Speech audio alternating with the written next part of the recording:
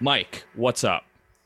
Hey, buddy. I just got home from work and I'm super excited to do this. Yeah, so this is The Juice. It's a podcast where I talk with my friends and other musicians that I look up to about their favorite movie. So I very specifically texted you about what your favorite sequel was. You gave me like three answers, two Cameron movies, I think, and then maybe one other one, right? Yeah, I can't remember exactly what I sent, but anytime someone mentions sequels, which is like a really good sequel is a hard thing to do. Mhm. Uh, the first two that come to mind are Aliens and Yep. Terminator 2. So the thing that I'm doing is, and I'll have you. I tell everyone this. I'm gonna have them back on. I'll have you back on 100% to do your favorite movie. What is your favorite movie? My favorite movie, 100%, is The Iron Giant. Right. I remember I had some iteration of this last time that we hung out when we were on tour, and I was like, "Oh, I'm doing this like I'm gonna do this movie thing. I'm gonna." And I remember I watched it. It was so dope. It's like one of the I'm a little weird about animation. Just like it's tough to get me going with it. Tough to get me in the Okay. door. But I watched it and I was like, "Oh man, this is sick. This is so good." So we'll do an Iron Giant episode. The reason that I'm doing the sequels is because for October I'm just doing sequels. I don't. It's an idea that I had. I thought it would be fun. I'm making it sequel month. So we're doing sequels, and this is the first sequel pod that I'm recording. So you're the first of the I love seconds. that. Yeah, So in the spirit of it being October and yeah. doing sequels, I almost feel guilty that I didn't pick my my favorite spooky sequel, Okay. Halloween 3 Season of the Witch. This literally works out perfectly because I was gonna do third entries next October. So Awesome. it'll be fine. We'll do an Iron Giant, we'll do this, and we'll do Halloween 3, which is also outside of Halloween because Halloween's just so good. It's Halloween is just perfect. undeniable. Perfect. Um Halloween 3 is my favorite in that whole kind of nightmare of a franchise. Uh Yeah. It's the one that really opened the floodgates for the whole series to kind of go off the rails, but yeah. it does it in a really cool way. It's fun. Yeah, the third one I just think is so cool. But so yeah, this is the Juice. This is a sequel, first sequel show episode of it. Usually, you know, the kind of thing that brings us together is music. With everyone that I talk to on this pod, so I thought I usually ask a couple questions up top, but first I feel like we should get into a little bit about how we met, which is pretty interesting. First time we met, I don't know if you know that we met that time, which is when you were singing for Shai Hulud.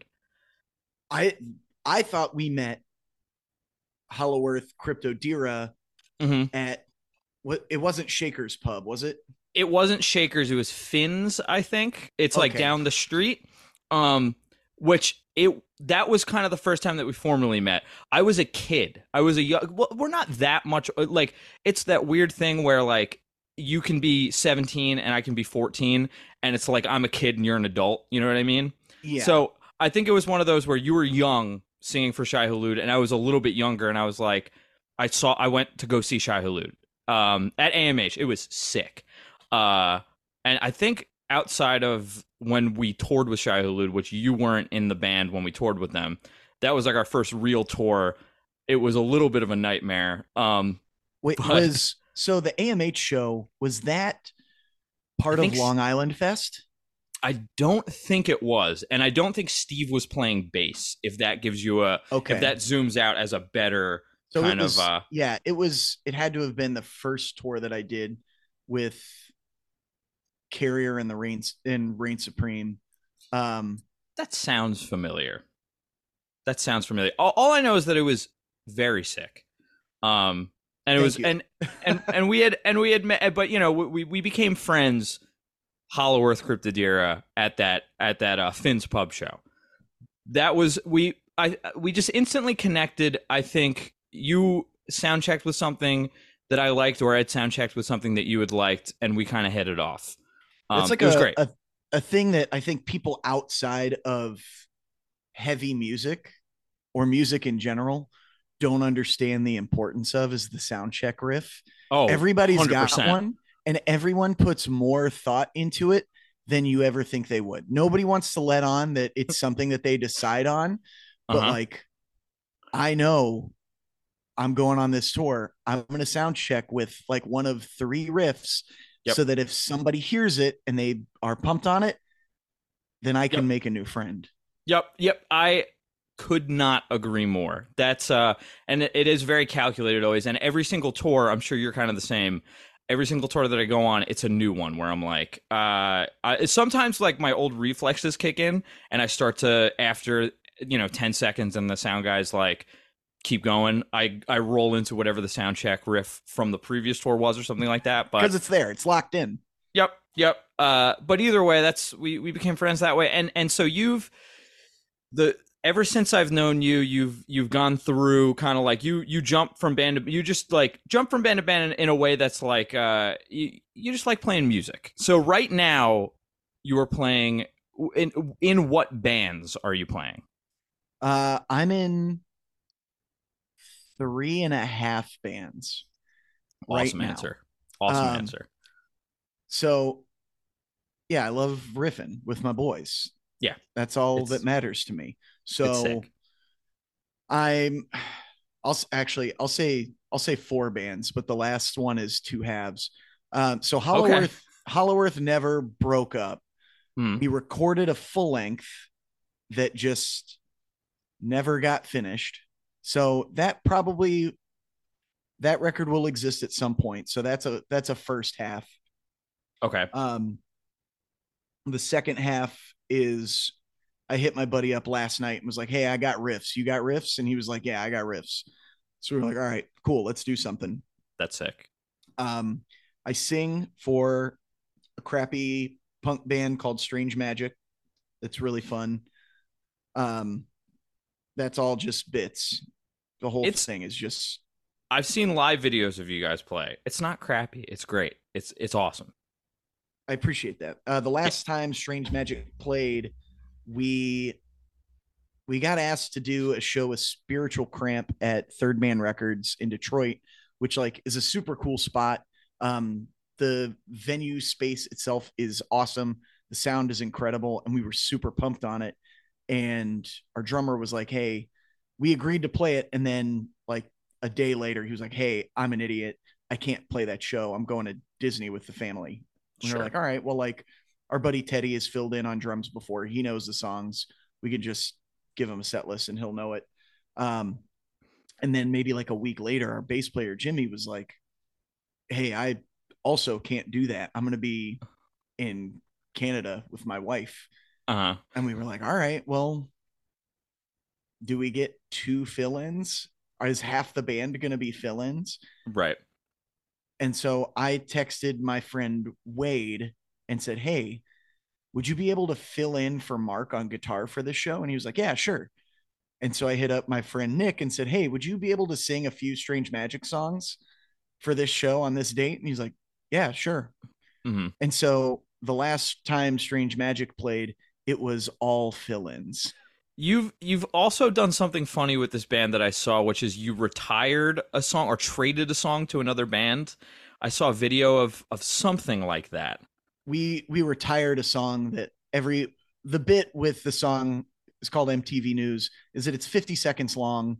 Uh-huh. So we would play it like 4 or 5 times a set. We would Cool. play it and then we'd be like, "All right, that was a good time. Let's run it back." And then later we'd be like, "Hey, do you remember that song we played? We're going to do it again." It's And awesome. so at our record release, I gave a speech just like, "Hey, thank you guys so much for being here. Due to the circumstances, we felt like it was the right time to say goodbye. So this is the last time we're ever going to play MTV News." Then Mhm. we played it. And then when it was done, I was like, hey, thank you guys so much for being here. Due to the circumstances, we felt like this would be the right time to say goodbye. And so I just kept giving the same speech over and over.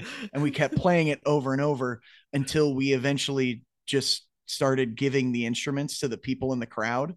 That's And cool. so I think it got played a total of 12 times in a row. In the last 5 or 6, no one in the band was playing. Yeah, that's awesome. That's so sick. Okay, so we're up to three. What's Okay. four? 4, a heavy band, very like 90s metallic hardcore influenced, very turmoil.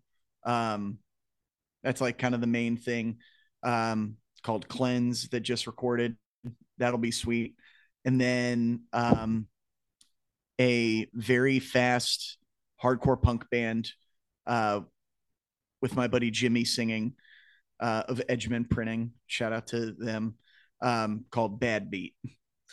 That's And sick. that's it. So covering a lot of different genre, which is cool. Two things before I move on from this, which is I'm always amazed when I hear like a good short band name, and you've got two that I'm like jealous of. One being Cleanse, where I think of that and I go, why isn't there like Can't five bands named Cleanse?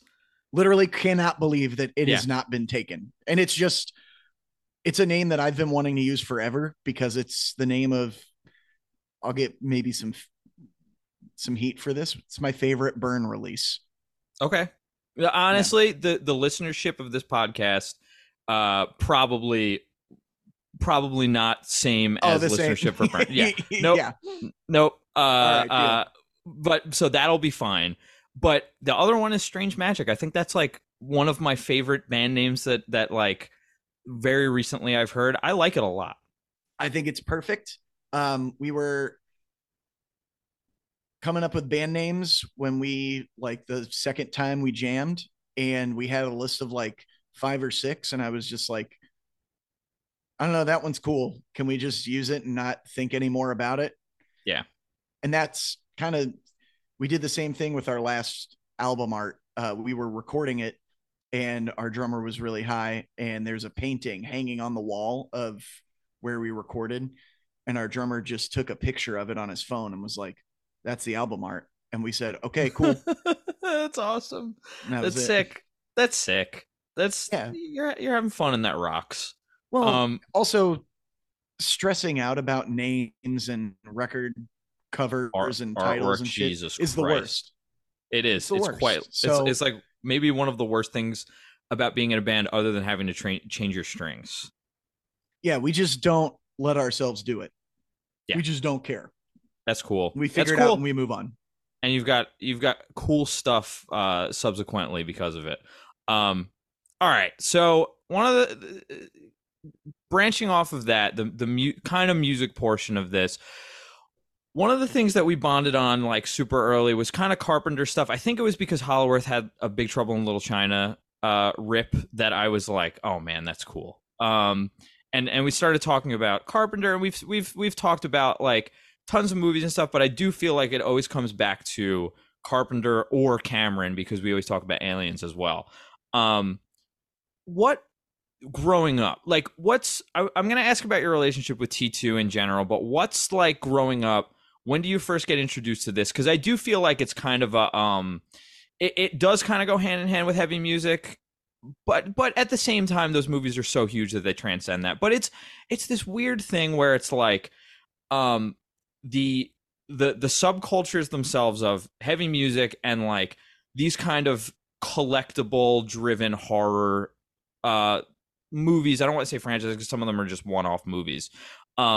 They like the listenership or the viewership, they kind of like they really latch onto them as their own. And so it's one of these things where you get like really defensive of, and like it's your own thing, especially growing up at a young age where you're like, this is the best movie in the world, this is the best music in the world. Everyone else, the music and movies they like suck.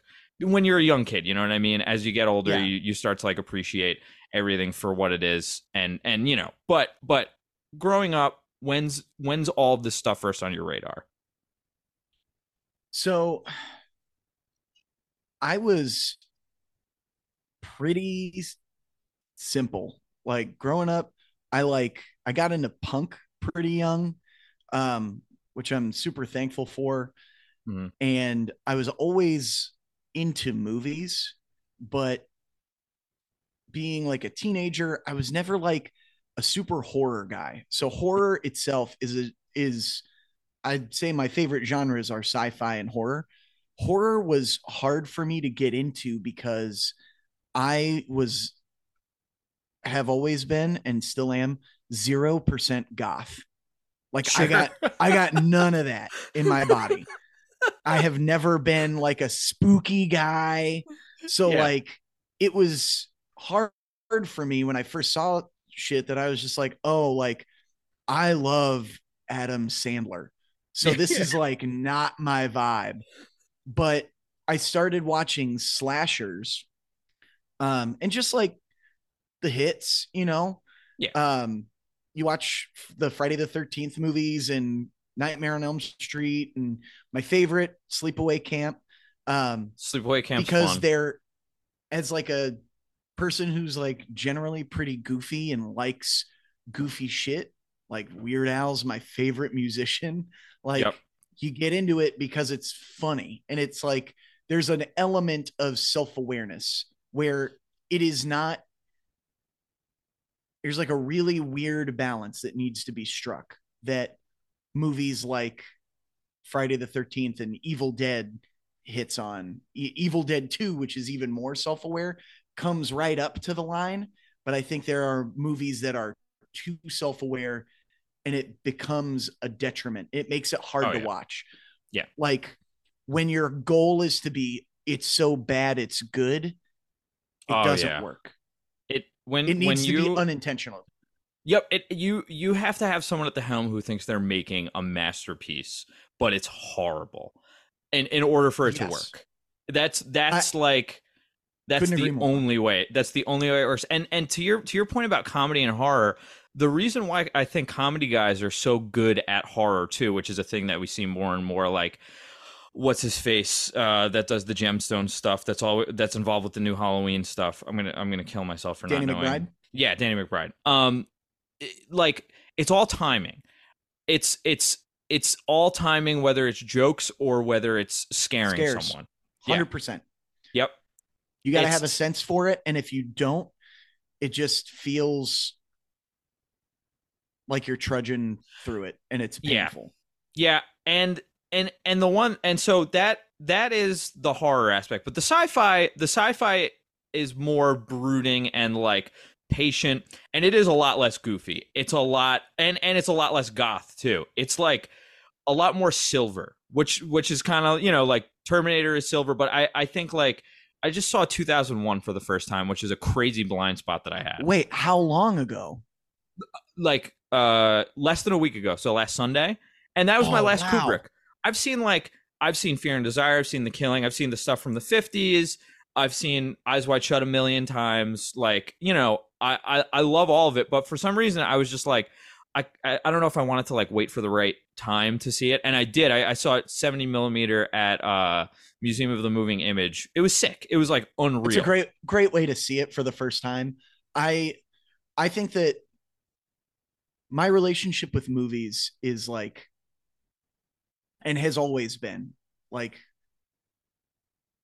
coming from being a child and understanding what it is that I like and struggling with is this okay to like or am I a fucking idiot for this? Right. Um has always been really challenging and I've always kind of felt like generally the merit of a movie is based to me on did it did it accomplish what it set out to do and was it a good time? Okay. So And 2001 is not a good time. no, Like it's not. it's not a fun watch, but it is unbelievable to me because that movie was made in 1968 and still today looks unbelievable.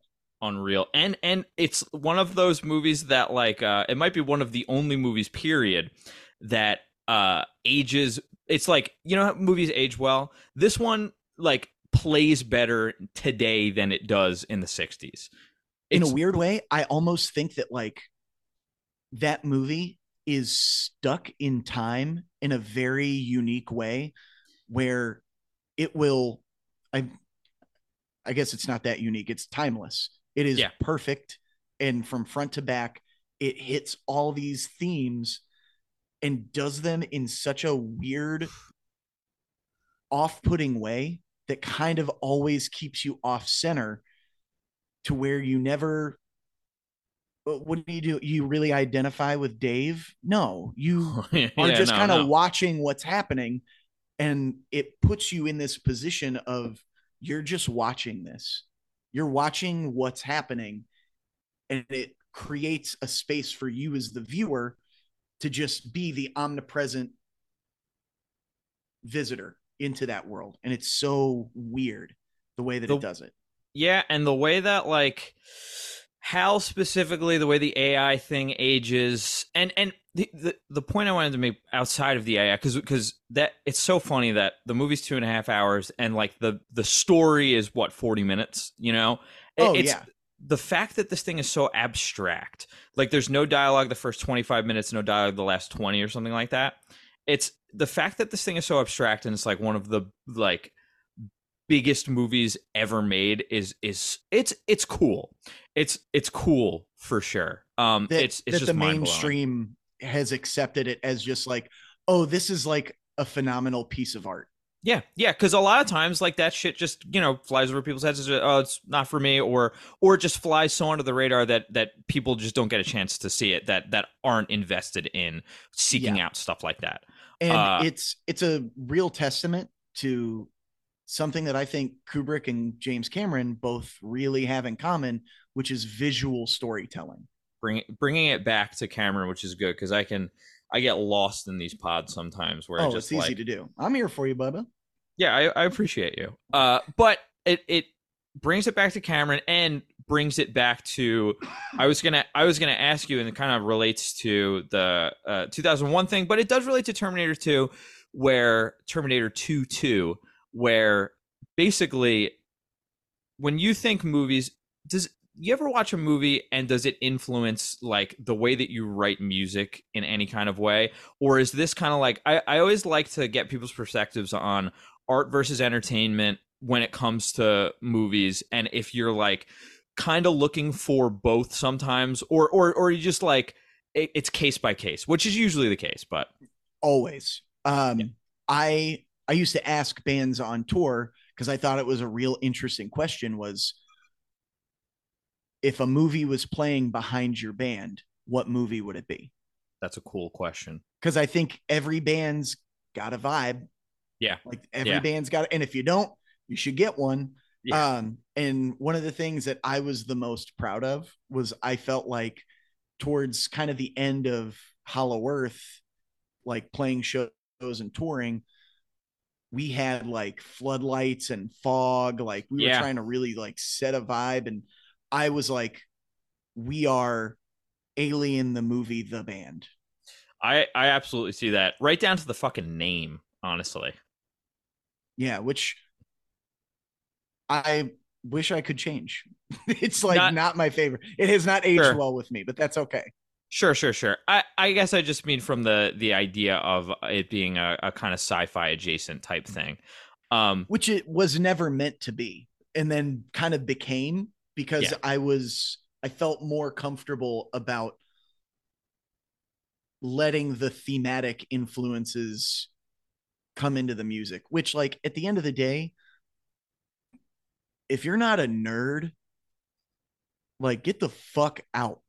Like if you're and I don't mean like you have to be into high fantasy and D&D. I mean like you got to be a nerd about something. And even if that's just being a nerd about fucking prog core, like Sure. if Sure. you're a nerd about something, you can let that bleed into whatever you're doing. I Yep. know how many people are just like nerds for video games and look at Yeah. Vatican. Yeah. Cool example. Like video game band, and not in like and not know there are It's not like there corny. was yeah It wasn't a gimmick. It was, this is what we're into and it's influencing our music. And it wasn't, it would have been really easy for Vatican to be like, okay, well, here's this breakdown with a chrono trigger sample. And it's like, yeah well, yeah that's not it. But it's the vibe. It's when you really care about something, you can't help but let what matters to you bleed into what you create.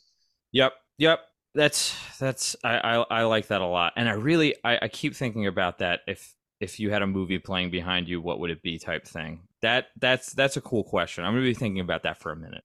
And um it's really funny because like I felt like Hollow Earth, Alien, and then yep. I would see some bands and I'd be like, that band's got fucking Billy Madison playing behind him for sure. Like that shit is goofy and fun, and I back it. Yeah, Um, yeah. Billy Madison also top five, In all top five time, favorite movies, all time. all time top five. I feel like Adam Sandler had a real, I feel like he's had a real up and down in terms of like the way that people perceive him. Like it's a thing where I think that as he's doing the every time he does a serious movie, people are in on him again, and they're okay with admitting that they like the stuff like Billy Madison and stuff like that. And then he takes a long enough break from it, and people start to even they're hesitant to admit that they like Big Daddy. You know what I mean? These people are fucking cowards. If you don't ride for the Sandman through everything, you don't deserve him, because everybody wants to talk about how fucking good Uncut Gems is, but guess what? You never saw That's My Boy. It's phenomenal. It's awesome. You didn't see Hubie Halloween. It fucking rocks. Hubie is I I I could do an gotta do hour and a Hubie half this year. on the Sandman. I could do an hour and a half on the Sandman. Maybe we'll have to We do should a move on. Billy Madison app. That's fine. That's fine. We'll do a Billy Madison app. It'll be good. Um, okay, all right. Let me bring it back to Cameron. Your relationship with Terminator 2. Where does that start? It started when I was a kid. It came out in so I just turned 33. Um, Cool. So it so is where I'm 30, you're 33. It is that funny thing where it's like I'm sure you were like it's like the 19 versus 16 thing where it's like you're 19, you're an adult, you're 16, you're a kid. You might have been I 19 playing I in literally childhood. had I literally had my buddy Dylan, who sings for Age of Apocalypse, who rocks from Hudson Valley, Hmm. um, came through and I didn't recognize him. He was like, "Hey, I don't know if you remember me," and it like clicked. And he was like, "Yeah, man, dude, you were just so cool to me when I was just a kid." And I was like, "How old are you?" He was like, 31. I was like, "Dude, we're Right. the same age." And he Yep. was like, Yep. "Yeah, but you were singing for that band, so it didn't feel like it." And I Yeah. was like, "Oh, well, I guess I appreciate that I had the impact." And it was like really cool to hear. And he's the fucking man. So that was like a really awesome, cool thing to catch up with him on. Um, Yeah. That's it's a but yeah, similar thing. it's It's that a age similar thing. thing with us. I feel where I was like, it's different. One when you're on a stage, and one when you're like 15, and you see someone who's 18, you don't know what it entails. Even at 15, I was like, oh, this is so cool. This guy's probably making a ton of money playing in Shai Hulud on top of like being able to tour the world and like you know what I mean. Like you have no perspective of what touring is or being in a band is when you're You, 15. you at 15 had more money than I did at 18 playing in that band. Yeah, I believe it because just yeah, I know how it goes. But yeah, T2 as a kid, that's that, and I do feel like this is like a perfect teenager movie, or like beyond that, a perfect movie for like a 9-year old too. It was a movie that like my parents were my parents are I don't want to say movie people in that they're not nerds about it. Like they Hmm. don't care about it, but they love movies. And so we were always watching them. And Terminator 2 is like, my dad's like an ex-Marine. He's like a real like guy's guy kind of Sure. dude. And so like, of course he would like Terminator 2, the greatest action movie ever made. Yeah, I'm sure. Also a big aliens guy. I'm sure. No, he Really? when you got a little too sci-fi on him, he couldn't hang. He was an Okay. action movie guy. So Okay. he was all about Die Hard. He was like in the military, he was a cop, so he like loved cop shit. Sure. Um comedies, so like something like Rush Hour is like that's his dream movie. Okay. Okay. You got action, you got comedy, you got cops, like he's in. Um So the sci-fi thing was not his realm. My Okay. mom enjoys sci-fi, but is more of a fantasy person. Okay. If anything, my mom is more of a straight up. My mom loves kids movies. My mom like asks me if I've seen the new Trolls movie, and I have to be like, "Hey, I can't watch that. Like, I'm I'm It's an illegal. adult. It's It's illegal for me to watch that. like if I select it on Netflix, like the FBI will knock on my door and ask Yep. to search my computer. Like I can't watch it. Um, but she does like sci-fi. I think Sure. I think I just found sci-fi maybe through like video games Makes and sense. and then reading like random books that I found in the school library that I was just like, oh, this is dope. Like That's cool. aliens are cool. I'm into this. Robots are sick. Outer space seems neat. Yeah. Actually, it seems like it sucks. There's like zero stores, zero restaurants, No but malls. no malls, dude. There, uh, I could never get a burrito there. So, No. but Terminator 2 was like, I liked it as a kid because it was loud Yeah. and violent. And then as I got older, I was like, oh, actually, it's the greatest thing I've ever seen. I think the thing that helps young kids, such as myself, similar kind of thing going on with my parents, where my mom likes movies just fine. My dad was constantly watching something, but again, not a nerd about it in a sense, where it's like didn't care as much about directors, more about genre, I would say, and he was more of a sci-fi guy. So Terminator, Aliens, Predator, all kind of The Fly, all that shit, very much on his radar, and because of that, I'm 8, 9. That's the stuff that I'm being shown first, and Terminator 2 was one of the first ones. And I think the thing that helps young kids, like the reason my sister likes Aliens because she got shown that as a kid, is because of Newt. The reason that I liked Terminator 2 as a kid is because of John Connor. And it's like you put yourself in this situation with these creatures or robots, and it makes it that much easier. And then on top of it, it's like, yeah, it's loud. Like you said, it's loud, lots of explosions, shit looks awesome. Um, it's just cool. Period. It's it's bad fucking ass. Yeah. And I think that's really what gets me is like I don't remember ever feeling like, oh, the kid, like, cool, I'm a kid too. I remember being like, where the fuck is my little motorcycle? Why Sure. don't I have one? Yeah, I do. I when I rewatch these movies for the pod, I I take down a bunch of notes, and I do believe I had a little note about the kid in general, and just kind of this is it. The John Connor is awesome. Blah blah blah. But where is it? It was. I'll find it. But it's basically something about how why didn't I have this kid's life, even though it's miserable, kind of miserable life, whatever, because he's being hunted by robots. But it just seemed like a kid that I would love to hang out with at that age. I really feel like they could have sold how shitty his parents were way more. Like his foster parents. Step parents, yeah, his foster parents. Like they could have really sold because they kind of just seem like, oh yeah, I don't know, they don't seem very cool. Like I wouldn't want to So hang out with them, but they don't feel super terrible. yeah, so Vasquez is one of them. That's Vasquez in Aliens is the mother. It's just they Oh like, yeah, and then the other one, the stepdad. Do you recognize him? Because for me, he's a very much like a that guy. It's like, oh, there's that guy. He's a guy. He's in stuff. Do you recognize him from anything? I don't think so. Okay. You a Candyman guy? especially being from Michigan. Yes. So Okay, yeah, Candyman rocks.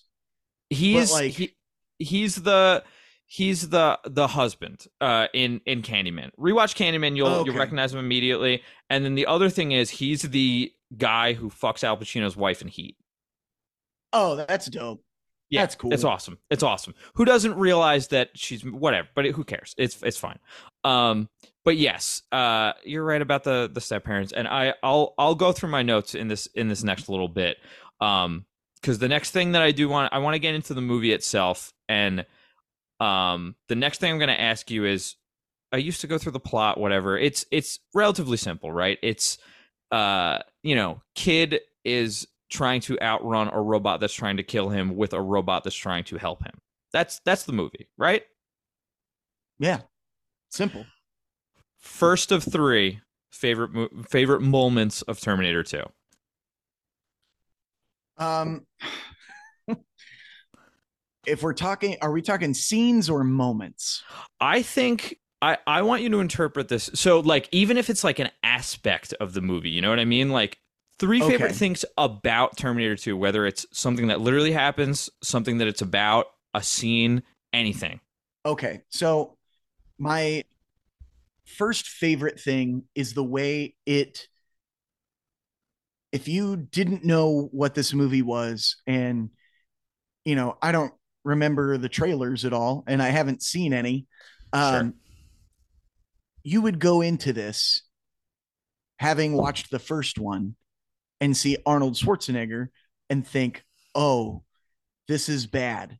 And the way that they really build up that he just walked into this place, like, fucked these people up, stole their clothes, and then you see the other guy who Yup. in Terminator 1 was Kyle Reese. This guy also is in a cop uniform, which, like, for most people automatically, like, does He's something in your brain where you associate it with, oh, this is the good guy, Yep. this guy is the cop. And his introduction is just like asking the foster parents, like, hey, where's your son? No indication that he's the bad guy. It's like a straight up, like a long con bait and switch, and he nails it It's because perfect. all of it builds up. Which, like, my first favorite actual moment is when they're in the arcade and the cop asks his friend, hey, have you seen this kid? And the kid just, like, without any hesitation, just lies to the Yeah. cop. Badass. Love that. Love It lying is. to cops. Big fan. Yep. I love crime. Yep. um Love that he just has his boys back like that. But that, if you don't know what's happening, John Connor, the T-1000, and the T-101 all meet up at the same time, and you assume shit's about to go down and that Arnold's about to put a hurting on our little boy, Yep. and then he flips the script on you, almost It's literally. it's pretty, and the idea of the trailer that you pose, which is like neither of us were exposed to this trailer because we weren't cognizant of trailers and I don't think either of us were alive when this movie first came out, right? So yeah, no, neither of us were 86, or no, 86 is Aliens, so actually no, this is 90 something. Either way, This is we're not, 91. if we are, so I'm not born yet, and what are you, 2? I'm 1 years old. You don't know what a trailer is if you're 1 years old. You know what I mean? So I even if did. you did I'm see it, different. oh, so even if you so maybe you just didn't see it. But either way, I I am curious about, and I'm gonna go back and watch a trailer to see if they let you know, or if it's kind of vague and you go into it thinking, right. Because what a pull the rug out from under you moment when you see the guy who was killing everyone in the last Hmm. movie protects John Connor.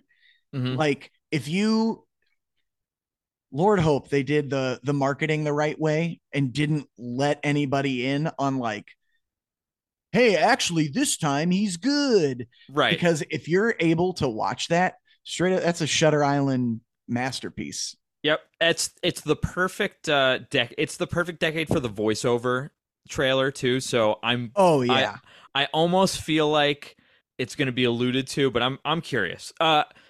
The there's two thoughts I have off of that I'll make really quick, which is one, when I think about, like, sometimes I'll watch movies and I do think about them in terms of structure, which is like one of my obsessions with music, and or think about them in terms of theme and what comes back, what doesn't. The idea of like a piece of music that kind of takes two different melodies and then like the tonalities of them, right? And then swaps them.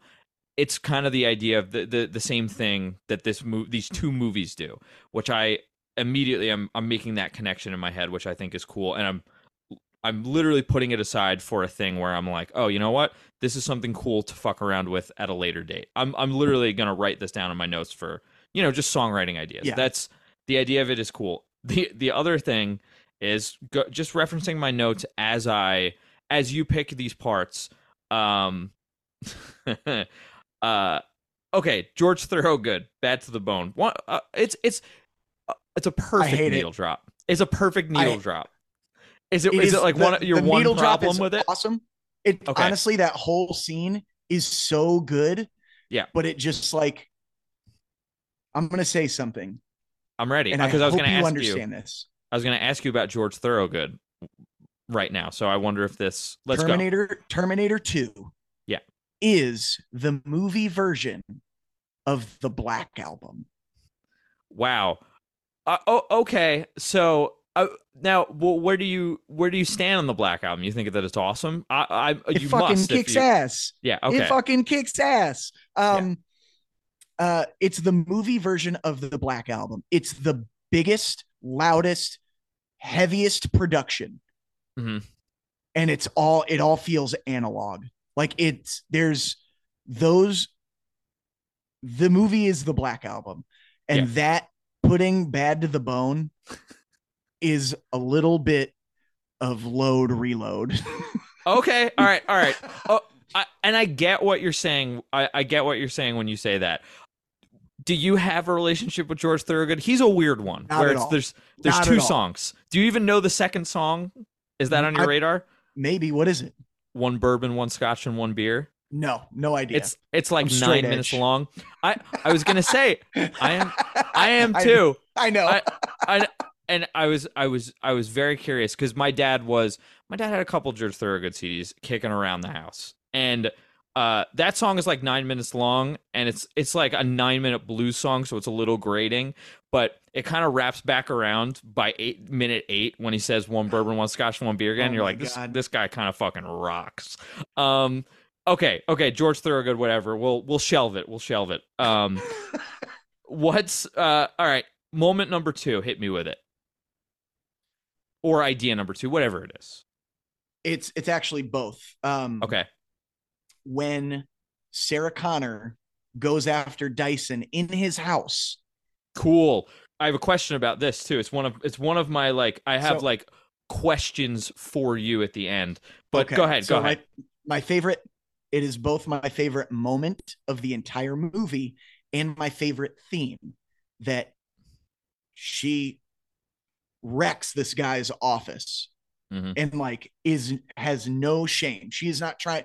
Once she like goes in, she's committed to the bit. She just like walks in. She doesn't try to sneak in. She shoots him in the back. He falls down, and she goes to kill him. And in that moment stops. And it's my favorite because Sarah Connor is realizing I am literally no better than the Terminator that came after me to kill me, to keep me from doing what I was going to do in the future.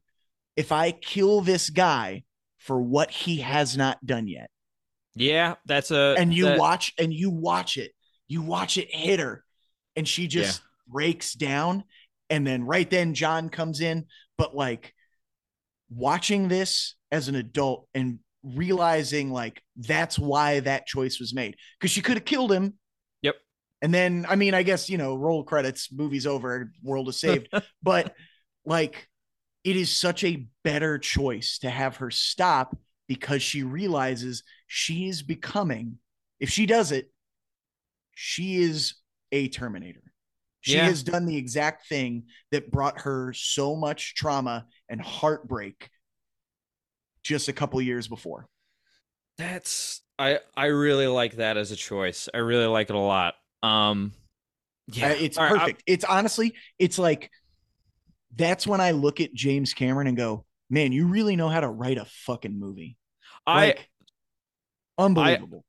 so before I get to the questions, I want to do a little Cameron talk, but I'll let you get to the third thing. And the one thing that I'll go off of this second thing that you're talking about is okay. So because I'll save that question for after. Do you know who was up for this role for Sarah Connor, who ultimately didn't wind up getting it? I don't know if they passed or if I don't think they passed. I think it was a thing where it was ultimately just decided that it wouldn't be them. Was it Sigourney Weaver? It was Julie Louis Dreyfus. Oh my So God. I would have been, I honestly would not have been able to contain the erection that I would have had for the she's not runtime of this movie. she's hot. She is hot. And I wonder if it is a thing where she like I feel like the only way that I want that to happen is if she also goes and does Seinfeld. Like because if she doesn't and her career completely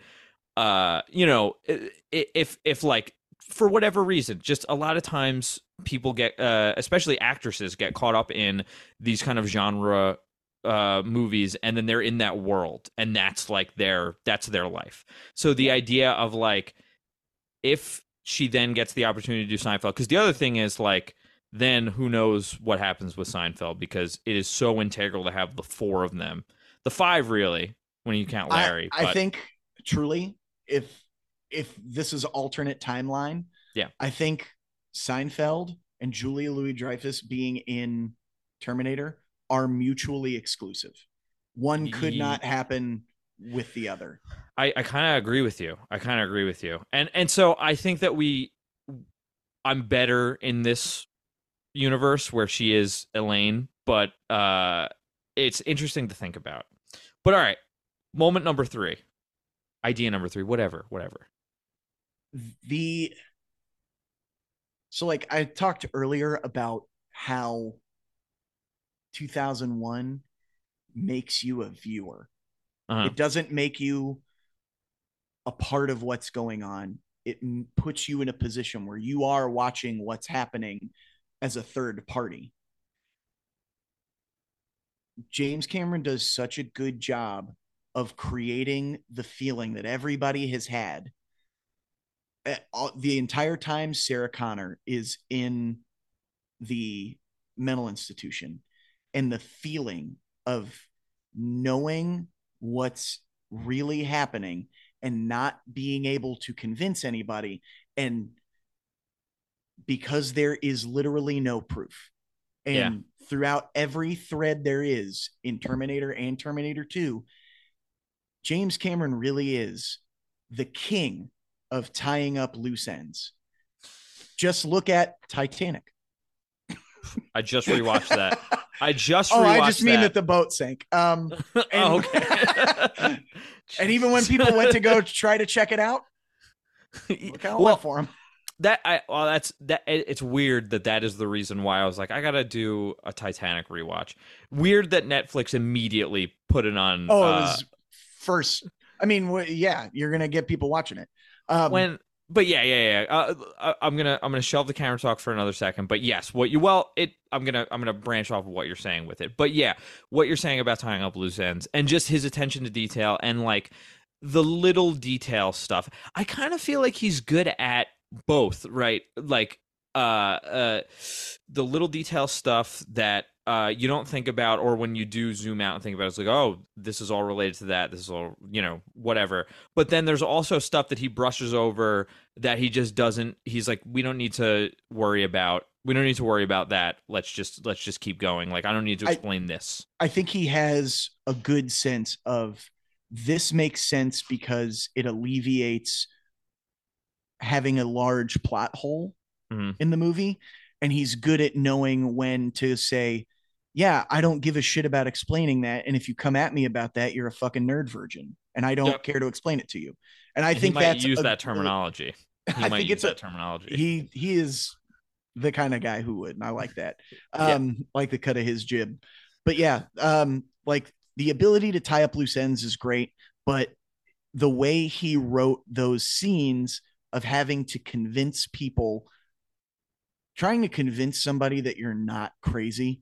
Like we've all Yeah. tried to convince somebody of something and had it just be like, I got nothing to show you, but you just got to believe me. And I feel like everyone has weird fantasies of like not fantasies in the sense that we wish it to happen, but like we have thoughts of like what if this happened to me and I have to like, How would I handle it? Yeah. exactly. Yeah, yeah, just about anything. Like I had this like if like there's like a just like the idea of you something goes missing at like your workplace or something like that you didn't take but everyone's blaming you. You know what I mean? And you're like How would you the prove you idea of didn't do it? exactly, yeah. So Yeah. for some reason, just like your brain it gets really weird. It's like, what if someone stole that thing and everyone thought it was me? That kind of thing, you know? Yep. And Yeah. like, So how would you handle it? And like, it's such a real reaction to have somebody in that position just go, okay, cool, I'm going to play the game. And yeah, then to lose, and yeah, then they freak out. How could you not? yeah. I obviously feel great sympathy for her in that moment.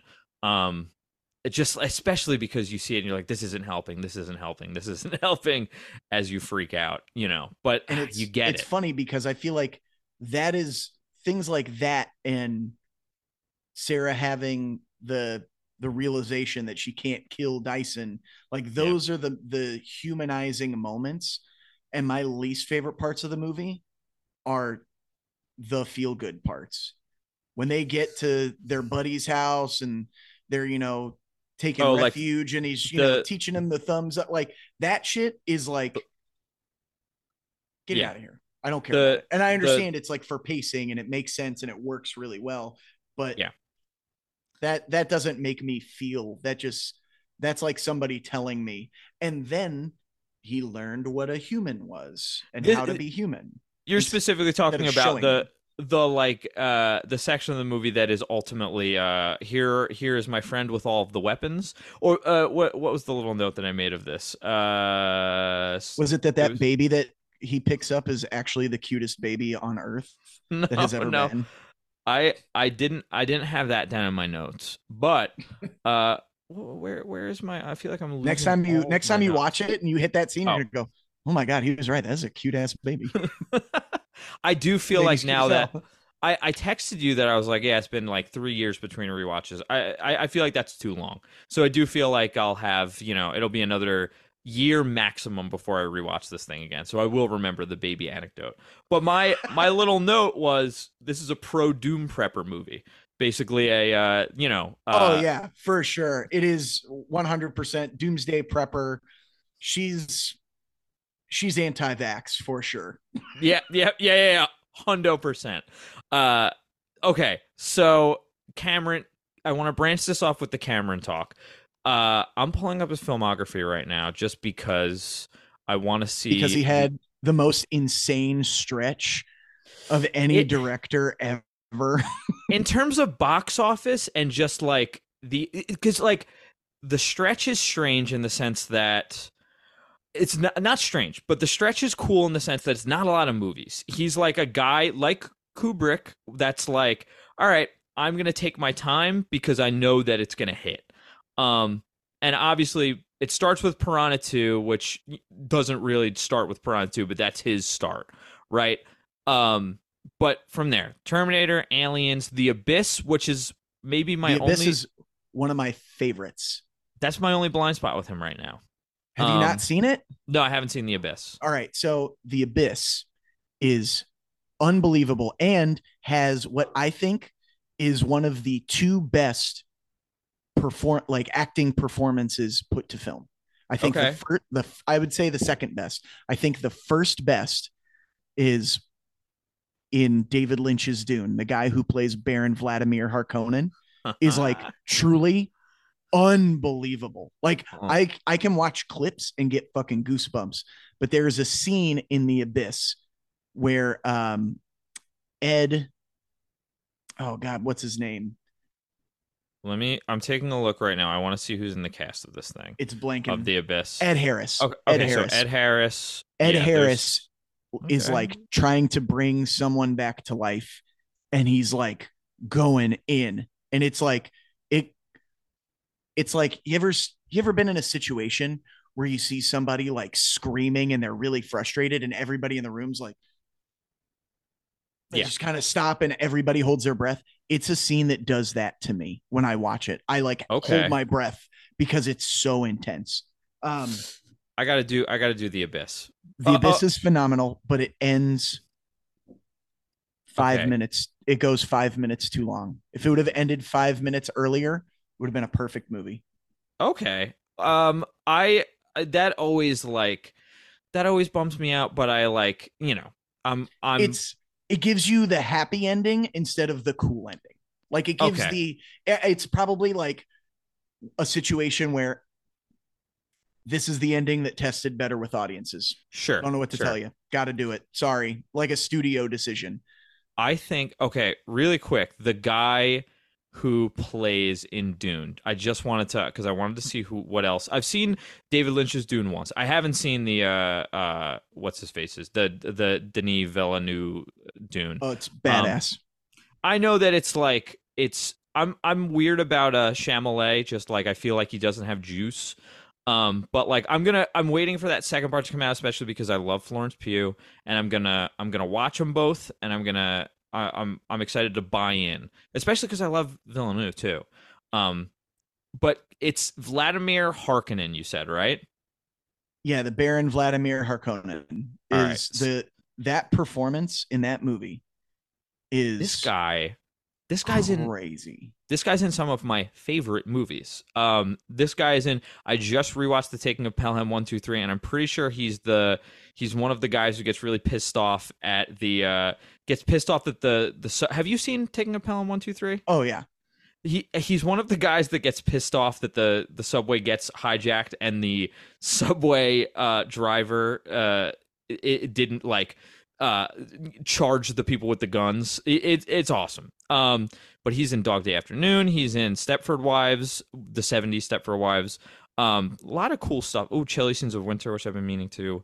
Either way, I'm clocking that for next time that I revisit David, or the first time I revisit David Lynch's Dune, which will probably be after I watch these two I'm gonna what I'll new do is ones. after this is over, I'm gonna send you a just a clip, just a YouTube clip, Yeah, and I would love for you to watch it and give me your feedback on it because it gives me chills every time. I will. I Um, will. I absolutely will. But yeah, Cameron, The Abyss. After that is T2. Then it's True Lies, Titanic, and then we're in Avatar world. I'm so it's 12 years before hold before on, hold Avatar on. comes out. Did you not mention Terminator? No, I did. Terminator at the top. Oh, okay. After Okay. after Sorry. the Sorry. Abyss T2, then and like I am just glancing over Aliens, but it's fine. Like Aliens is a perfect movie. If I were Yeah, to we all know it. It's fine. if Yeah, we were move to on. stop and talk about Aliens, we double the length of the pod. I think. Yeah. I'm what I'm curious about is we talked a little Titanic. Um, where are you with Avatar? What do you feel about Avatar? I think Avatar is a really incredible movie to watch on mute. Okay, fine. I saw it, and it is, I think I have, I would assume the same feelings that probably, I wouldn't say most people, because I think most people think they love it more than they really do. I But might think I love it more than I really do. Might my be one. my thing is, I can't believe that a movie grossed so much money and was in Prince it. theaters for so long and was such a phenomenon without having any cultural impact, and Well, I guess both really. and b I it is hard for me to watch a movie and at the end of it not remember the character any character's name or Uh-huh. like be able to quote a line. Like there's got to Sully. be there's it's crazy to me that I like pretty much any movie I feel like that I've seen. there's like a one liner. Something. There's something.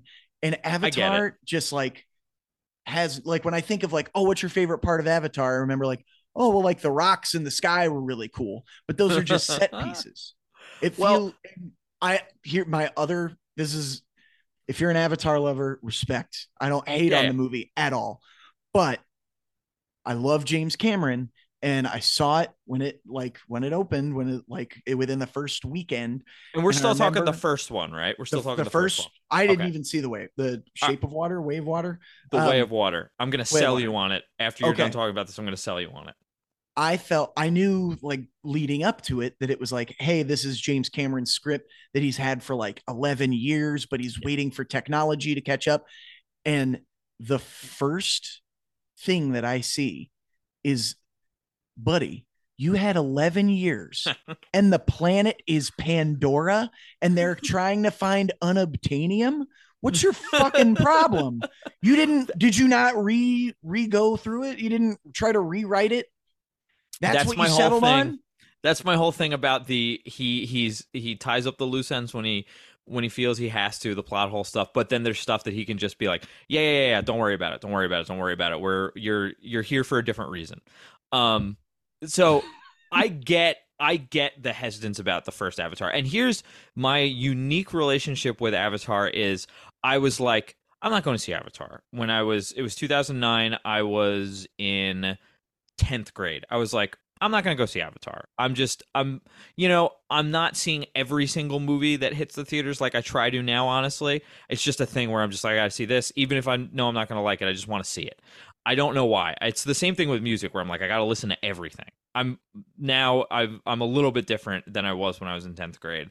But because of that, I was like, oh, Avatar 2 is coming out. And the idea that and the idea that a man's kind of like the last 10 years of his life, a decade of his life, is driven by one artistic idea. I was like, that's enough for me to go see or listen to anything. Like, I want to see what this guy's got.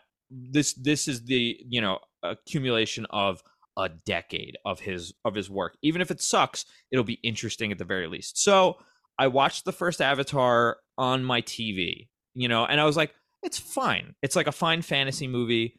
Great. And I know that was the accumulation of 10 years as well, but I do feel like there's a growing pain there.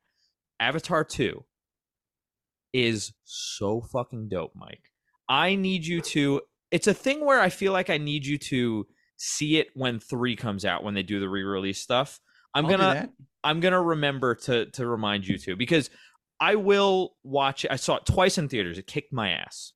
And it's set in like 3 different parts. One is kind of, if you don't like Avatar 1 that much, it's going to be like, all right, a little hard to get through. Part 2 is we're in a whole new world. It's like this water world. I want to live in this water world. It looks insane. It looks so dope. And then the third hour is war. And it's James Cameron war, so it fucking rocks. It looks awesome. Yeah. Yep. So I guarantee you're gonna like 2. And Okay. I understand your hesitance about 1. But it's interesting. It feels like, and I think he said on record, is like, I can tell all the stories I want to tell through Avatar from now on. I think that this is all we're gonna get in terms of. I'm not an Avatar hater by any means. It I didn't don't come off that way. okay, good. I don't hate it. I don't feel negatively about it. I feel completely ambivalent. Like, Yeah. oh yeah, it's a movie. Like I saw it. Like I Yeah. wouldn't watch it again probably. But I would for you. You will like the second. You really will. I Okay. almost I'm you know what? I'm not almost. I'm guaranteeing it.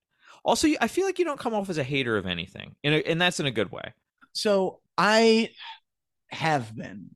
I was a a very vocal hater of anything that I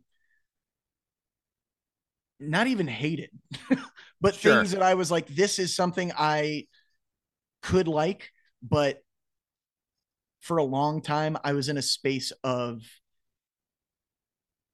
group A likes that, and I don't fuck with group A, so fuck that shit. Like I I don't get care it. about it. And as I get older, I the most important thing is I realize it's okay to not have an opinion on something. It's Yeah. okay to literally just go, oh yeah, I don't know, I don't care. Like Yep. Avatar, like, yeah, man, I don't know. It's fine. Like it looks cool. It's badass. And I think when some the amount of like work that went into it, it's like it's not bad. It's not a bad movie. You can not like it, and that's fine. But to say something like that is bad is like kind of wild to me. I've Um, I've I've got a thing that I've been saying lately that I feel like it's not for me. and I feel like you're a very positive person in the same sense that I am, where you're trying to pull the positives from anything, and that kind of annoys people sometimes when I'm too positive around people sometimes, or like something bad happens and I try to pull the good from it. That annoys people sometimes. But my whole new thing that's really rubbed everyone in my band the wrong way has been there's no such thing as there's no such thing as bad music. It's just music that's not for me. Or and same goes for movies. And My they get upset that's with me. my thing is like I have no problem with somebody being like, man, I really don't like that. Right. I do not want anything to do with that. I hope I never Yeah. see it. I hope I never hear it. Like if it hits your brain in a way that makes you feel that way, yeah, whatever, that's cool. Yeah. But to say that like and it's hard because there are some things that are objectively bad. Well, that's the thing when I say like, oh yeah, there's no such thing as bad music, just not music for me. So immediately someone goes, oh, so you think Screwdriver is good? And I'm like, all right, man, chill the fuck out. You know what I mean? I and you know what? If somebody said that to me, I'd be like, couple tracks. Couple I know. tracks. I don't support anything they're saying, but like, I mean, you got a riff, you got a riff. I don't know what you tell you. Like, sorry, I feel that way about Ted Nugent. I feel that way about unfortunately, Cat Scratch buddy. Fever is Yeah, I can think you're a piece of shit. unbelievable. Guess what? Van Gogh was a fucking asshole, manipulative piece of shit. But what do you think? I'm never gonna look at Starry Night again? Yeah. It's Yep. crazy. Yep. Yep. Fine, you can just be like, I don't know, it's not my shit. Yep. My thing is, I used to when I'm faced with something that I don't like, a good default that I've found is usually, I don't know, man. I just like hate breed. I don't know, man. I like Weird Al. like like it's I a good default. and I think bringing it back to Terminator 2, I actually think that serves in the purpose of that from a movie perspective too. Someone says something divisive about a movie. I don't know, man. I just like Terminator 2. And you also can't when you're watching movies and you're hating on them. I feel like it's very easy to hate it for what it isn't rather Yeah. than just appreciating it for what it is. Like, man, so many missed opportunities. Like, kind of how I felt about a lot of the not a lot of the newer Star Wars, but that last new Star Wars movie. Where I was like, man, a lot of missed opportunities. And then I was like, or was it just a fun space adventure in a fantasy world, and I got to watch it in a movie theater with a bucket of popcorn? Eh, It's dope. I anytime I'm back it. eating anytime I'm eating a bucket of popcorn, I'm a happy boy. Yes, Um sir. all right. There's like 5-ish minutes before we get kicked off Zoom. And I do think that when I rush these questions, it's even better. And I give you almost no time to answer them. Let me just make sure I All didn't right, write let's any go. down on my notes. Um okay. All right, fuck it. Yeah, let's so you're John Connor. What would you do in that situation? If you're John Connor, you wake up, you're John Connor, what would you do? I'm not going to explain any further. What would you do in that situation? I would be dead almost immediately. I It would not take long for me to I would I'd probably run as much as I could screaming, that guy is gonna kill me, and Yeah. hope that people are like, probably shouldn't kill a 10-year-old. Maybe this guy is not so good. And people take shit into their own hands. Um, I would make a spectacle for sure. Okay. That's the easiest thing to do. That's fair. That's fair. Um, okay, I want to bring it back to the other thing. Would you have if you had broken into that house, would you have killed would you have killed to save the Absolutely, humanity? 100%, Yeah. easy.